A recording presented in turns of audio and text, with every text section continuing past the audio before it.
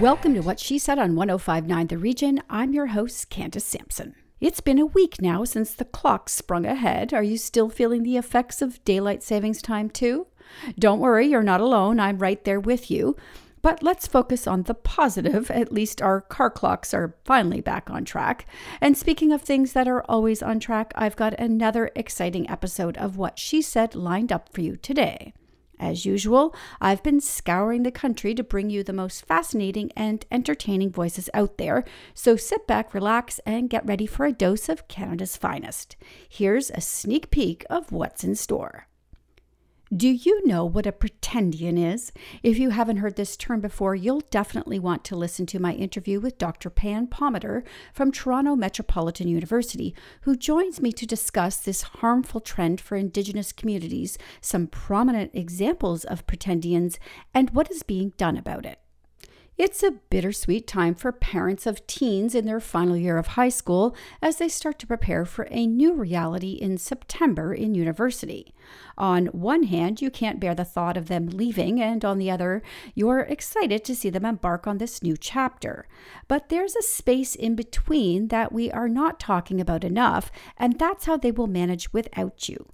Allie Payne joins me to share how to get your kids psychologically ready for this monumental transition. And Brodie is in with new entertainment, and this week we have so much to get to. We start with a look at two Canadian gems, Clement Virgo's brother and Rice Boy from Korean-Canadian filmmaker Anthony Shim. The new documentary Ithaca takes a look at the controversial Julian Assange, and Apple TV Plus has Extrapolations, a new eco-drama that envisions what the world may look like as climate change intensifies over the coming years. Rumina Morris, an expert on anti-racism and anti-oppression, is here to discuss race-based trauma and its impact. Rumina is a strong advocate for social justice and human rights and has used her privilege as a leader to draw attention to systemic inequities and demand change. Rana Bokhari has been described as Canada's own Erin Brockovich and is committed to improving the lives of people far beyond the political arena she works in. When Rana was running for mayor in her hometown of Winnipeg, she was alerted to asbestos in water and began to dig deeper. She has since started asbestosfreewater.ca and joins me to share why municipalities across the country need to be addressing degrading water pipes now. Finally, Chloe Carolyn's music radiates a warm, authentic SoCal vibe with a subliminal message for people to live their truth and spread their light. She is here today to discuss her latest album, The Awakening, with us before we listen to the single, Afraid of the Dark. It's another full week at What She Said, with interviews that empower, educate, and entertain. So let's jump in right now on 105.9 The Region.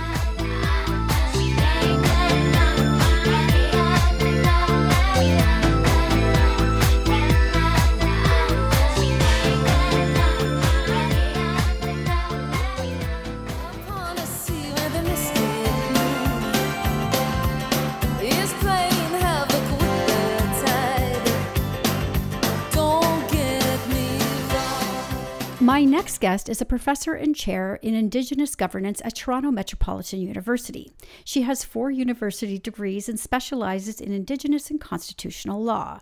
Dr. Pam Palmater has been studying, volunteering, and working on First Nation issues for over 30 years, particularly on social, political, and legal matters such as poverty, treaty rights, and education.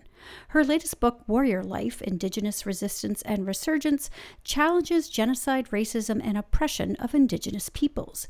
She is joining me today to discuss the alarming trend of pretendians. Welcome to the show, Pam. Thank you so much for having me and for covering this important issue. Well, I think first we have to define it. So what is a pretendian, and why is it harmful for non-Indigenous people to be claiming Indigenous ancestry? Most important question, I would say, of the decade. It's a pretendian is someone who is not Indigenous, who pretends to be Indigenous for exploitative purposes. They think that they'll get a job, or they'll get research funding set aside for Native people, or they'll get awards, Native awards, or they will be the voice of Native people, or they just simply want to distance themselves from all of the history of colonization on Indigenous peoples, and they assume that if they adopt the identity, they don't have to be responsible. That's a pretendian. But more importantly, what isn't a pretendian? Because this can be really misunderstood.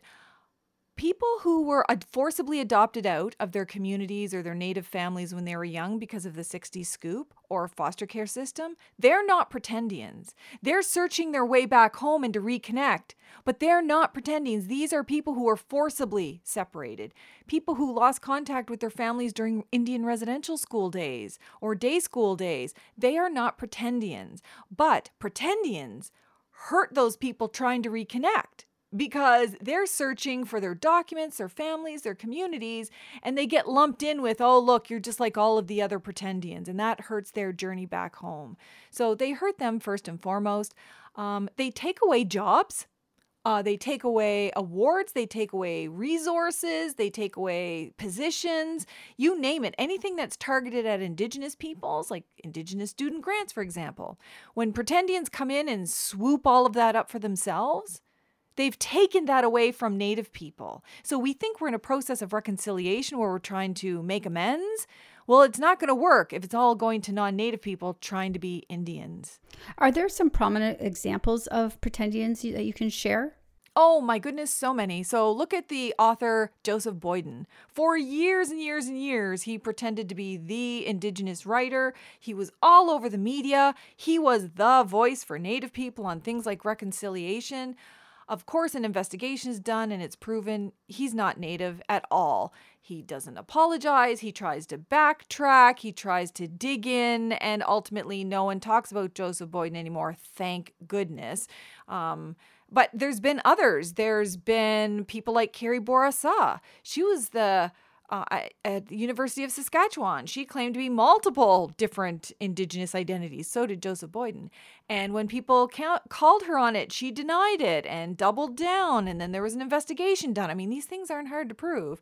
And then now she doesn't work at the University of Saskatchewan anymore. And there's Michelle Latimer. She was in the arts. She claimed to be an Indigenous producer and writer and everything. It was proven that she wasn't. She tried to double down, not apologize. She no longer works on those projects, and I think the most recent ones are Mary Ellen Turpel-Lafon, a former judge and lawyer who has, claimed to be Indigenous her whole life, found out that she isn't. So she no longer works at UBC. Her honorary doctorates are being removed, and now we have a new one in Newfoundland, the head of Memorial University of Newfoundland, Vianne Timmins. She's claimed to be Mi'kmaq from my community. People knew she wasn't Mi'kmaq. She's been found out, all the genealogical documents are there, and she's doubling down saying, no, I am. So it's a real problem because they're almost always in positions of power and influence, and they're taking up places from real Native people. Are there criminal charges involved when people pull off this kind of fraud? Well, that's a really interesting question because there are people who are advocating to add that kind of identity fraud to the criminal code.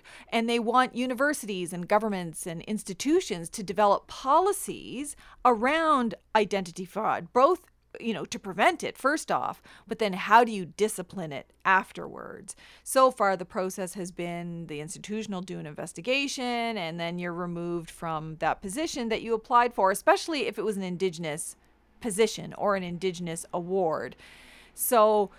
But we need something more than that. We need to stop it from the very beginning. So when you hire an Indigenous person for anything, and think of how many businesses and institutions and everything else that would impact, you need to make sure you're dealing with an actual Indigenous person. Do we want you to be racist and humiliating and degrading? No, but you can come up with policies in partnership with local First Nations on how to address that, and where there are, say, ambiguities or uncertainties, then allow Indigenous people in your organization or your First Nation partners to be the arbiters of whether or not that person is Indigenous. Because the last thing we want is people to just continue harm on Indigenous peoples. But it's very simple. I make my accountability statement all the time. I'm from the Mi'kmaq Nation, but saying that's not good enough. I'm a band member of Eel River Bar First Nation. I'm a registered Indian under the Indian Act. Should I have to be registered? Should I have to constantly prove myself? No. But that's what pretendians have done to us. Now we have to constantly prove that we're actually who we are. Pam, I want people to be able to know more about this and obviously keep up with all of the other issues you cover on a regular basis. What is the best way to keep up with you and all you do? My website, pampalmater.com, has everything. I have YouTube videos about pretendians. I have lots of podcasts with other Native people about pretendians, and I have writings on pretendians. I'm in the process of writing more.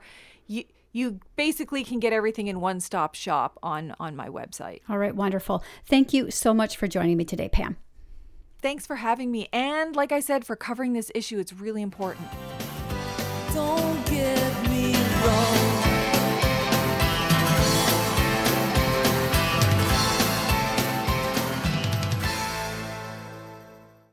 More with Candace Sampson and What She Said coming up on 105.9 The Region.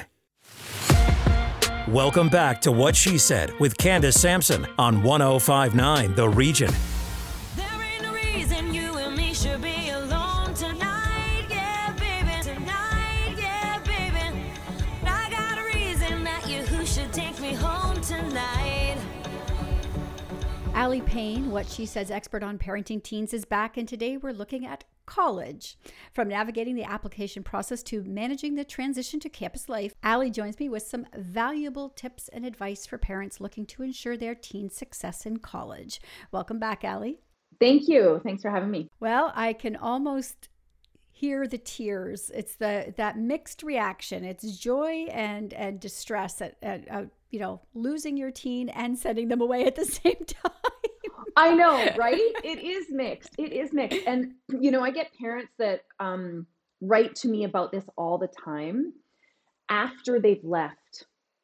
And I think that there's a lot we can do before they leave to avoid some of the resentment, communication breakdown, and just setting our teen up for success before we send them off. So what's the first thing that parents and teens should do? Or is it something that you try to give the teen a lot of autonomy in terms of next steps? Yeah, I think that autonomy is critical. Now, there's like a couple key areas I want to cover really quick. So first of all, in the US and Canada, for the most part, applications already have to be in, but there are colleges where you can still be applying. And even though applications are in, you may not have gotten acceptances yet. So you don't know where your student's going. So I'm not going to talk too much about the college application process, except to say this, that if your teenager is resisting it or not seeming to want to be part of it, I need you to get your foot off the gas, because there is something going on behind that is not your agenda. So that's a separate conversation. So autonomy is key, because when your teen is, if they are, and particularly living away from college, okay, I'm not talking about necessarily where you are staying at home, I'm talking about where they're living away. If you are currently your teenager's success strategy across the board, and this is what I mean, if you wake them up for school every morning, you are their success strategy. If you monitor and make sure they do all their homework, you are their success strategy. If you do all their laundry and all of their cooking, you are their success strategy. And as much as many parents believe, but that's my job, that's being a good parent, because somehow it got conflated with morality, that is absolutely setting your teen up to fail when they are away at university. So there is the need for them to build autonomy, because then I get the same parents saying, I am checking their attendance and they've been late to classes and they're not showing up. And I'm thinking, well, hang on. Were you waking them up every morning when they were home? Like, where did we think this was so your teen, if they are choosing to attend post-secondary education and going to be living away, then now is the time to say, okay, I am not going to be your success strategy on every front anymore. How can I support you to develop your own strategy for getting up on time and making sure you get to class on time? Because I'm not going to be there when you're at university. And I don't want it to be a massive fall from grace because I didn't step back now to help you build some of that. So waking up in the morning, do they know how to do basic meals? Do they know how to do laundry? I know this sounds ridiculous, But these are things that actually reduce anxiety and build confidence as your teen is moving out of home for the first time, not just to go work, but then they've got all the academic pressures, let alone the how to live pressures. And so they need to know these basic skills. That's one thing. The second part I want to quickly touch on is that you and your teenager need to have some agreements. Because again, I get messages from parents all the time saying, this is not what I'm paying for, and now they're misusing my funds and all of the things. Totally understand that resentment. Very fair. Did you make an agreement with your teen prior to them leaving? What does respect for your money look like? And is that reasonable? Because I'm going to say, if you are monitoring your teenager's attendance while they are away at college, that's an issue. Like, they want greater autonomy. They want that kind of independence. And even though you may not trust them, that's an issue. So I need you to talk about struggle, talk about failure. University and college is not high school. It is absolutely not the same. You've got to talk about how different it is. Talk about expectations, their expectations of themselves. I went from a straight A student in grade 12 to almost failing at a university because it was so different, and I wasn't enjoying it, but I didn't know that it was okay to struggle. I didn't know it was okay to change programs. We've got to talk about this whole situation instead of we're taking this child that may have been in an environment that was quite controlled for them, and now we're putting them in an environment where they're literally like a kite flying out in the wind, and then we are cheesed because they're misusing our hard-earned funds. This is such good advice, because I feel, it's an exciting time, and parents get excited and teens get excited, but then we sort of gloss over the everyday living that has to happen once they're away from your home. Right, let alone academic expectations, which we need to be careful of, because again, C's get degrees. So let's just, high school is not university. And is it okay to change a class? What does it mean to withdraw? What if you don't like that teacher? Do you understand what a syllabus is? Why is it important to know when your midterms and exams are and how much they are of your total grade? These are things that you need to talk about with your teen now. All right. Well, Ali, I know you have a lot of information on this over on your website. So where can people find out more?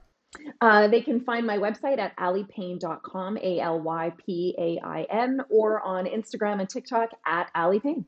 All right. Thank you so much, Ali. This is enlightening as usual.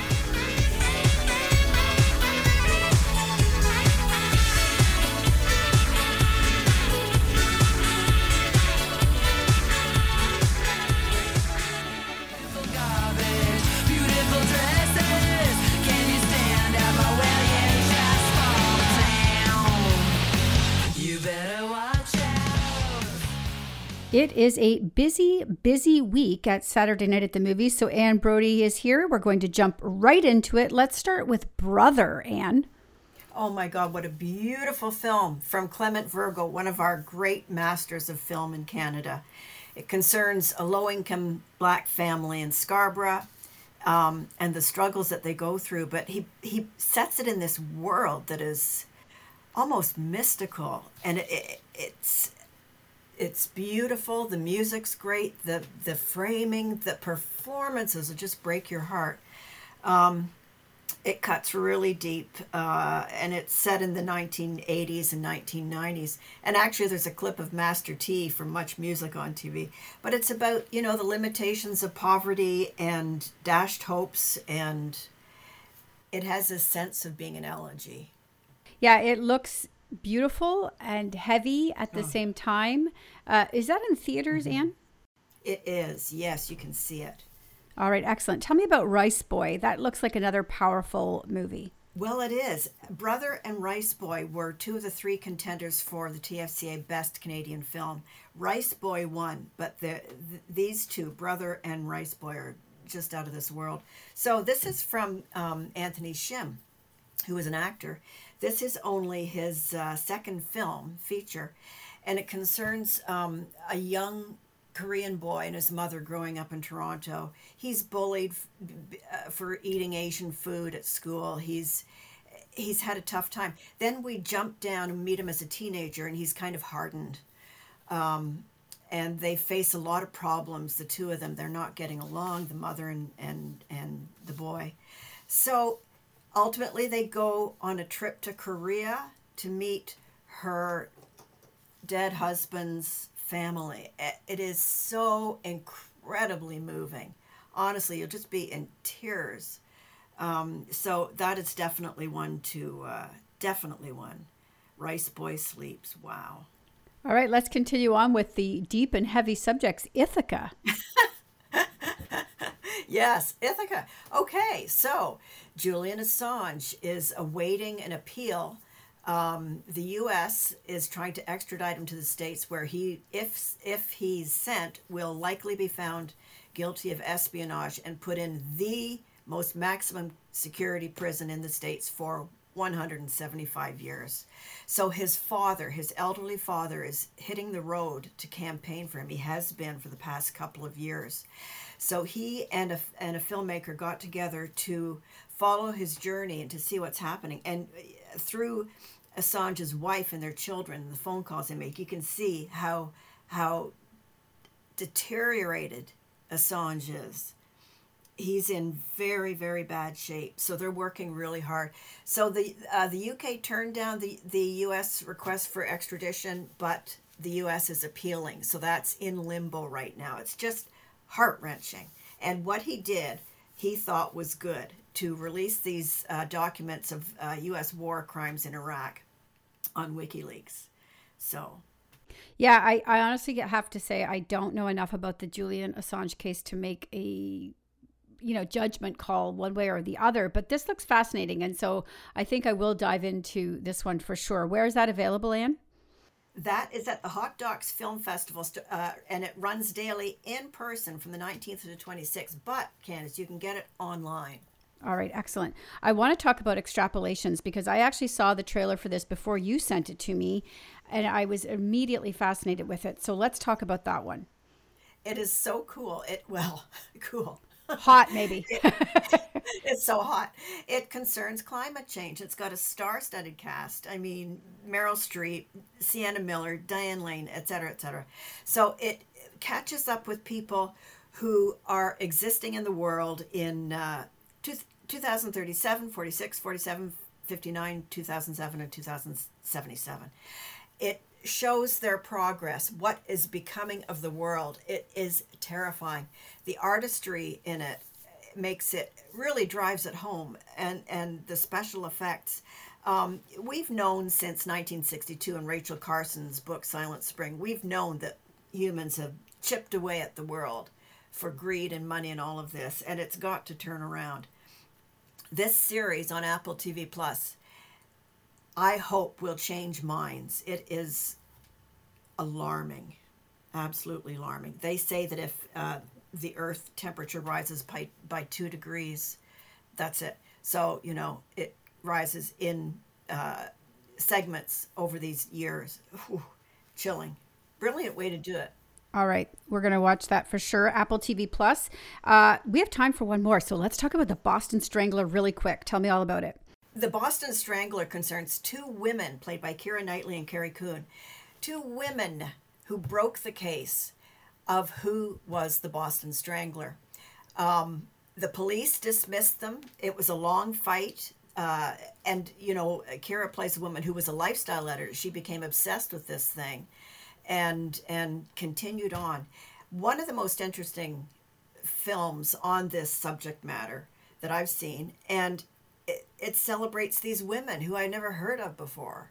So it is really worth it. All right. That's on Disney, right? Yes. All right.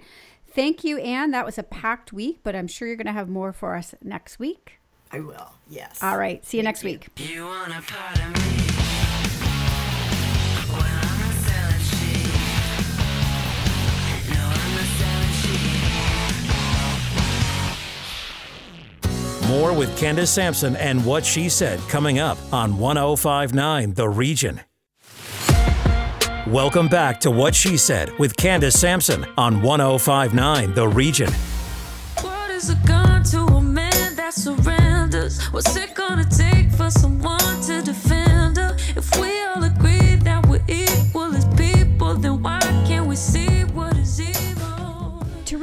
understand ourselves, we have to acknowledge and understand how our social identities influence our entire lived experiences. Rumina Morris is an expert on anti-racism and anti-oppression and has spent over 20 years in leadership positions in the human services sector and is currently the Director of Anti-Racism and Anti-Oppression for the City of London. Rumina is a strong advocate for social justice and human rights and has used her privilege as a leader to draw attention to systemic inequities and demand change. Today, she joins me to discuss race-based trauma therapy and support. Welcome to What She Said, Rumina. Thank you so much. Thanks for having me. So can you tell me about the impact of racism on individuals and communities and why it's important to address it as trauma? Yeah, absolutely. It's fundamental to understanding how racism impacts people and, as you said, and communities. And the best way that I would describe it is if you think about what we call a microaggression, something that is an offensive, othering kind of comment to an individual.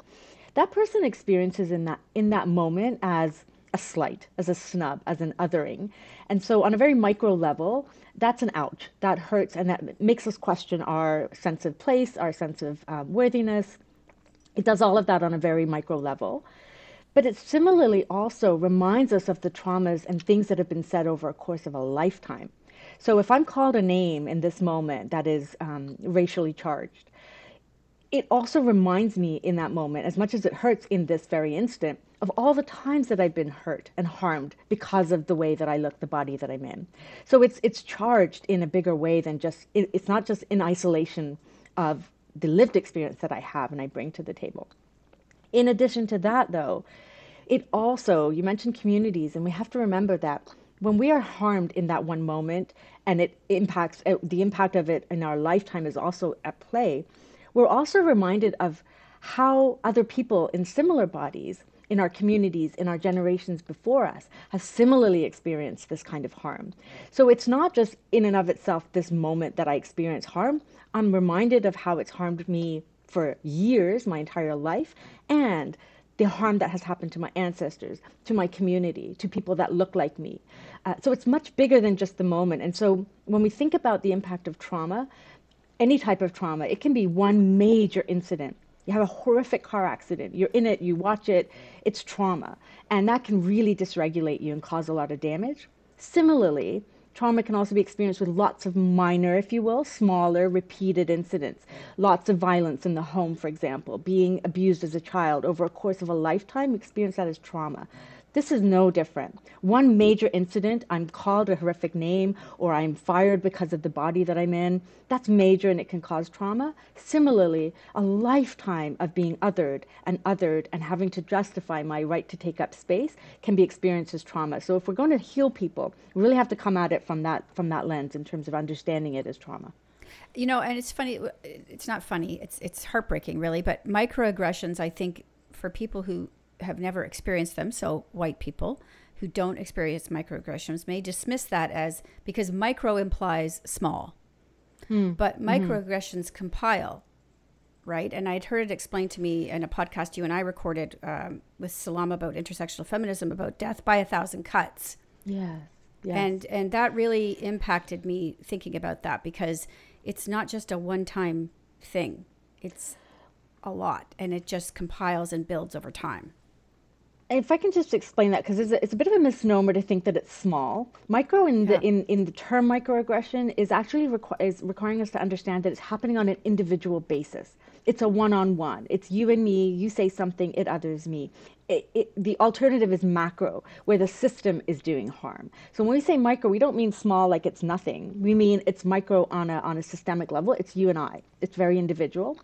And ongoingly, it is experienced as significant harm. How could it not be? The other thing I would say is white people do experience microaggressions. White trans folks, white women, white people experience, people who are neurodivergent, they experience microaggressions all the time. People from the queer community who are white. So it's not that microaggressions are not designated to racialized people. They're really designated to people who are not part of what we call the dominant group, right? They're just not part of the majority. And so othering in that way happens all the time, and not exclusively to racialized people. It's often very guised as well, I would say, as a joke, as very well intentioned. I would say most microaggressions are very well meaning. So they can be very misunderstood because they don't understand why you're taking this so deeply. It was just a joke, or I was just curious. I just wanted to know what your hair feels like. I didn't mean to offend you. And so the other piece about microaggressions is that we very much sit in our own feelings about what we intended, as opposed to the impact on the person that we're harming in that moment, as defined by that person. And it can get complicated because people will say, I've said this joke to my neighbor, he's black, he laughed, what's your problem?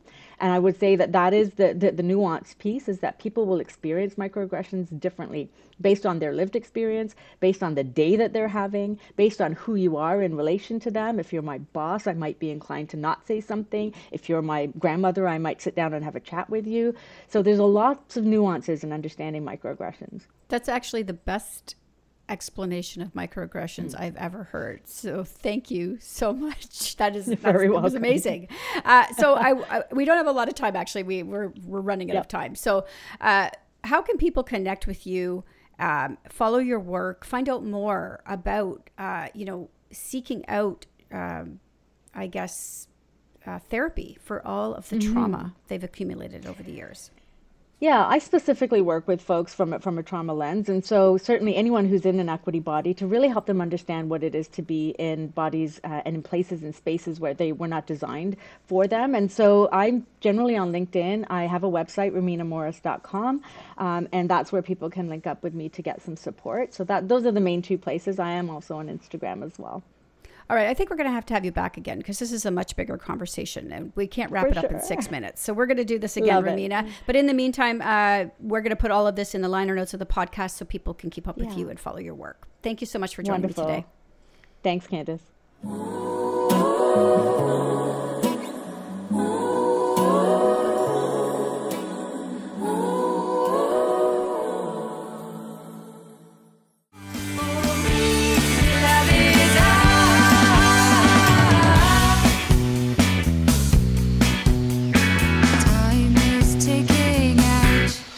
Access to clean drinking water is a basic human right and is necessary for sustainable development and poverty reduction. It's something we don't think a lot about in Canada, but we definitely should be. Our nation's drinking water infrastructure is woefully in need of repair, not to mention that older pipes may be lined with lead or asbestos. My next guest has been described as Canada's own Erin Brockovich and is committed to improving the lives of people far beyond the political arena she works in. Rana Bokhari is a highly respected legal expert, the youngest person to be elected to party leader in Manitoba's political history, and the founder of Asbestos Free Water, a clean water initiative. She joins me today to share more about the why behind her organization. Welcome to the show, Rana. Good afternoon. Thank you for having me. So, how did you fall into this? What alerted you to asbestos in our water?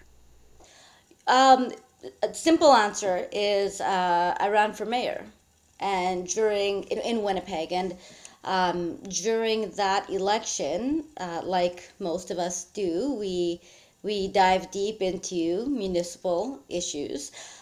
This issue specifically in regards to asbestos in water, that's actually, in my opinion, it's more of a federal issue. It's a national issue. It's not so deeply rooted in any one municipality, because during the 30s and the 1940s, it was an easy way to line pipes. It was across the world that we were using asbestos cement pipes to service our homes. So when you're turning on your tap, a question that Canadians need to ask themselves is, what kind of pipes is servicing your home?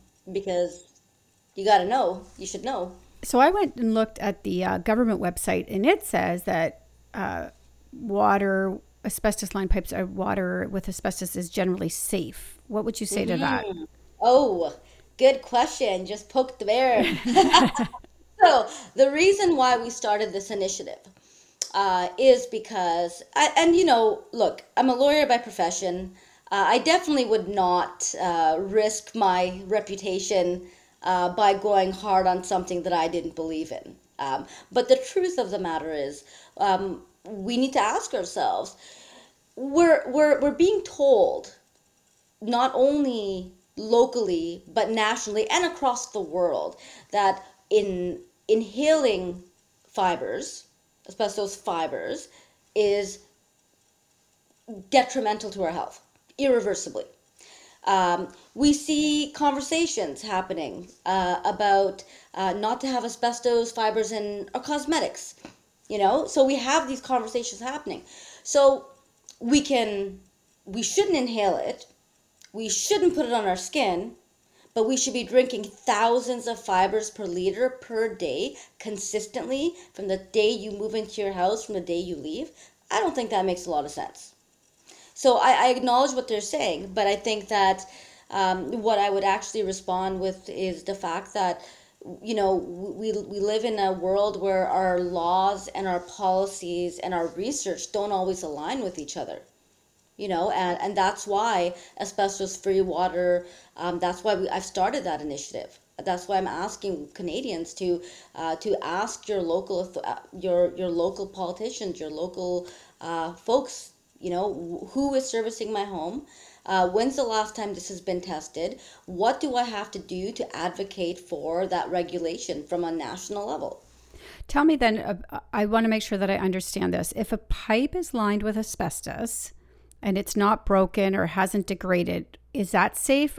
Or is it only unsafe when it starts to break down and pipe breakage? That's a great question. So I think that we have to acknowledge the fact that the majority of these pipes were put in place in the 30s, 40s, and 50s in the country. Okay, so the problem started essentially when research is starting to show that the pipes are at the end of their life now. So 40 years in, that's why these conversations are happening, because technically, no, originally there should not have been the level of fibers that we are expecting to see right now. There may have been some, but there may not have been the level of fibers that we see throughout the pipes as we will see today, because it's the deterioration of the pipes that causes the fibers to kind of leach off into the water. And that deterioration can come from anything, from weather, from normal wear and tear, and from anything else. And we can't really see it just by looking at it. And no one's ever looked at it. So Canada can't be the only country in the world that ever put in asbestos-lined pipes. So have you looked around the world globally to pull data and stats from other countries that may have looked at this? Yeah, and I think that the easiest answer to that question is it was in the 1970s when the Environmental Protection Act, through case law, essentially, in the United States, started to measure and regulate asbestos fibers in water. Why? Because they determined that it was a potential health hazard. It was a public health hazard. Now, they had a whole history about it. They went through it, and so they've been regulating it since the 70s.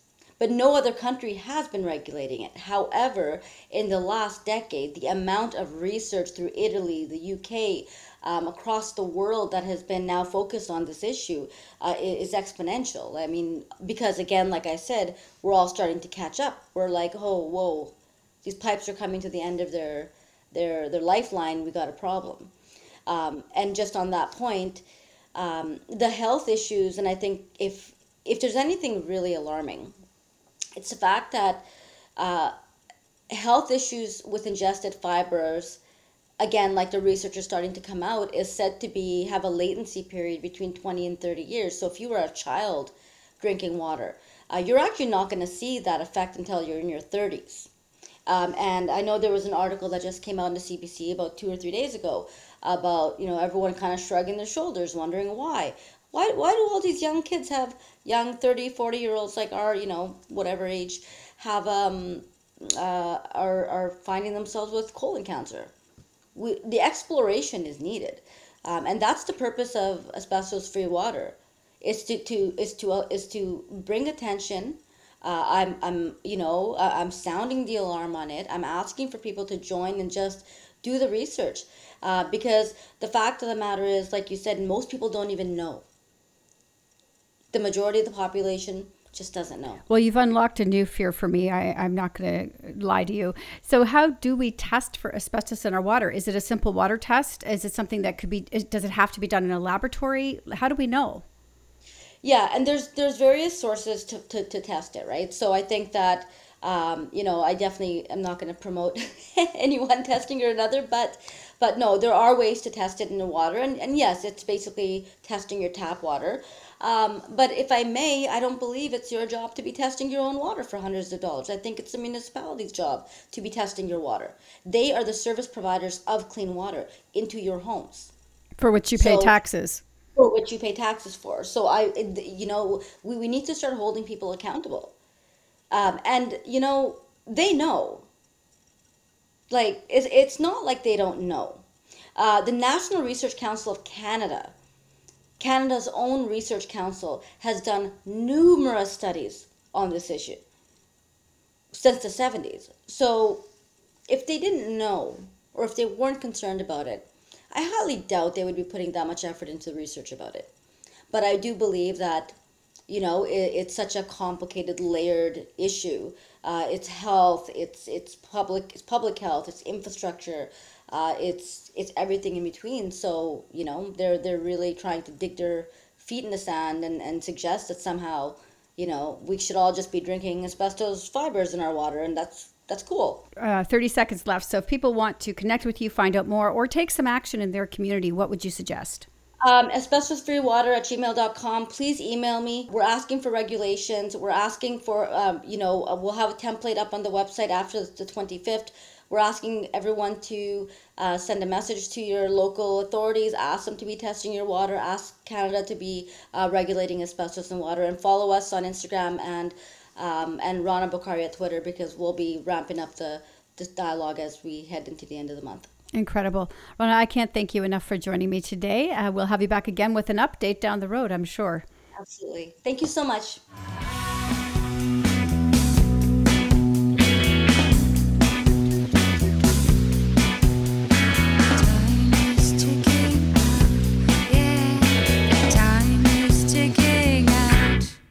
More with Candace Sampson and What She Said coming up on 105.9 The Region. Welcome back to What She Said with Candace Sampson on 105.9 The Region.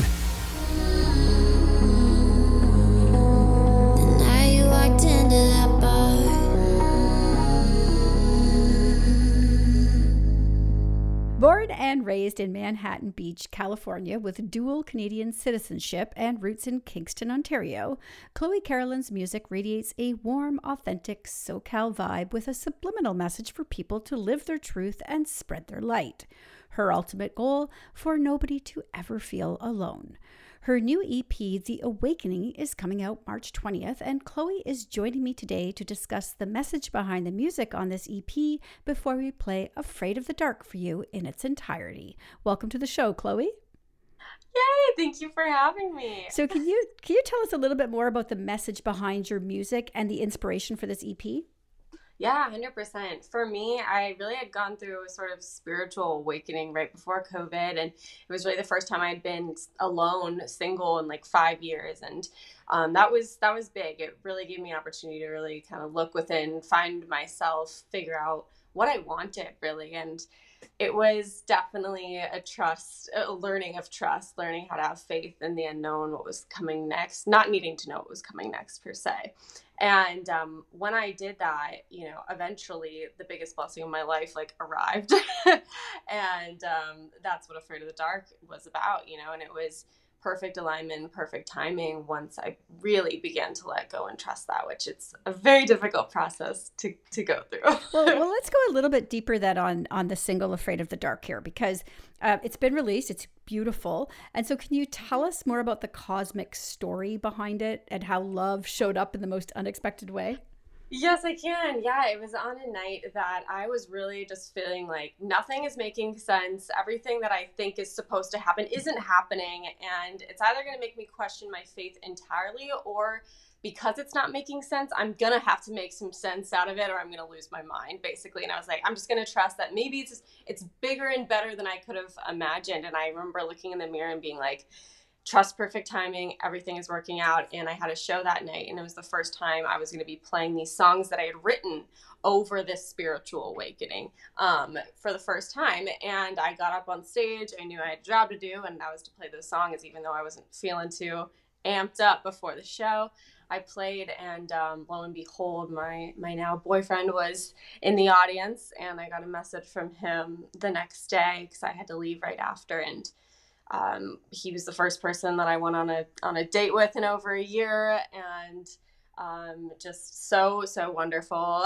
I literally couldn't have made it up if I tried. All right, well, we're going to play Afraid of the Dark, but you have a very big social media following. So can you share where people can connect with you and keep up with you? 100%. Yeah. On Instagram at Chloe Caroline, Twitter at I'm Chloe Caroline, TikTok at I'm Chloe Caroline. ChloeCaroline.com just has all of my socials. So definitely reach out. I'll get back to you. All right. We're going to put all of that in the liner notes when this goes out on podcast. And right now we're going to listen to Afraid of the Dark by Chloe Caroline. Amazing.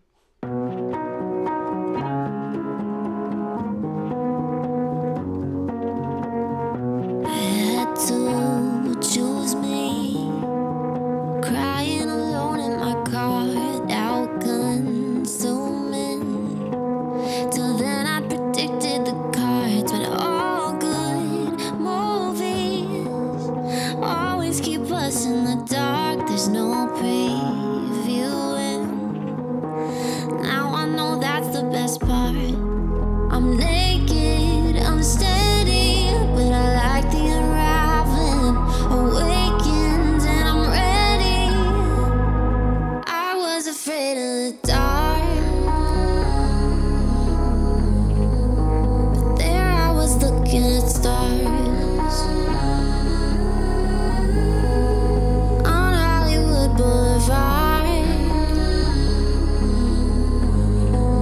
The night you walked into that bar.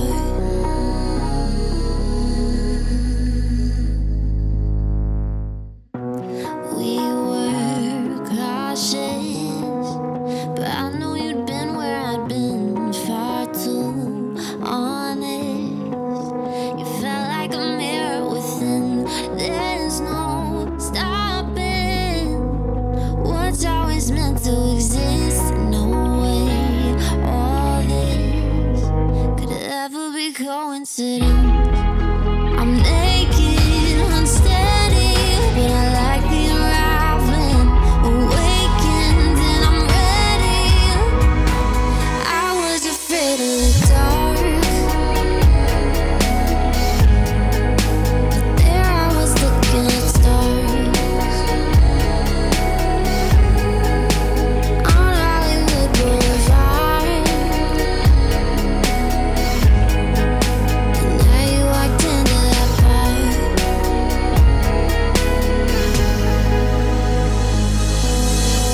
Sometimes I'm still afraid of the dark, but I look at you, then I look at the stars. They led me exactly to right where you are, right where you are, right where you are. Sometimes I'm still afraid of the dark, but I finally gave in and trusted the stars. They led me exactly to right where you are, right where you are, right where you are. I'll give some credit to my tarot cards, a clear summer night in the spot where I parked on the boulevard near an old Hollywood bar. But we had to both stop and look at the stars. I was afraid of the dark, of trusting a blindfolded heart. But I'm standing right where you are. How could I be afraid of the dark? How could I be afraid of the dark?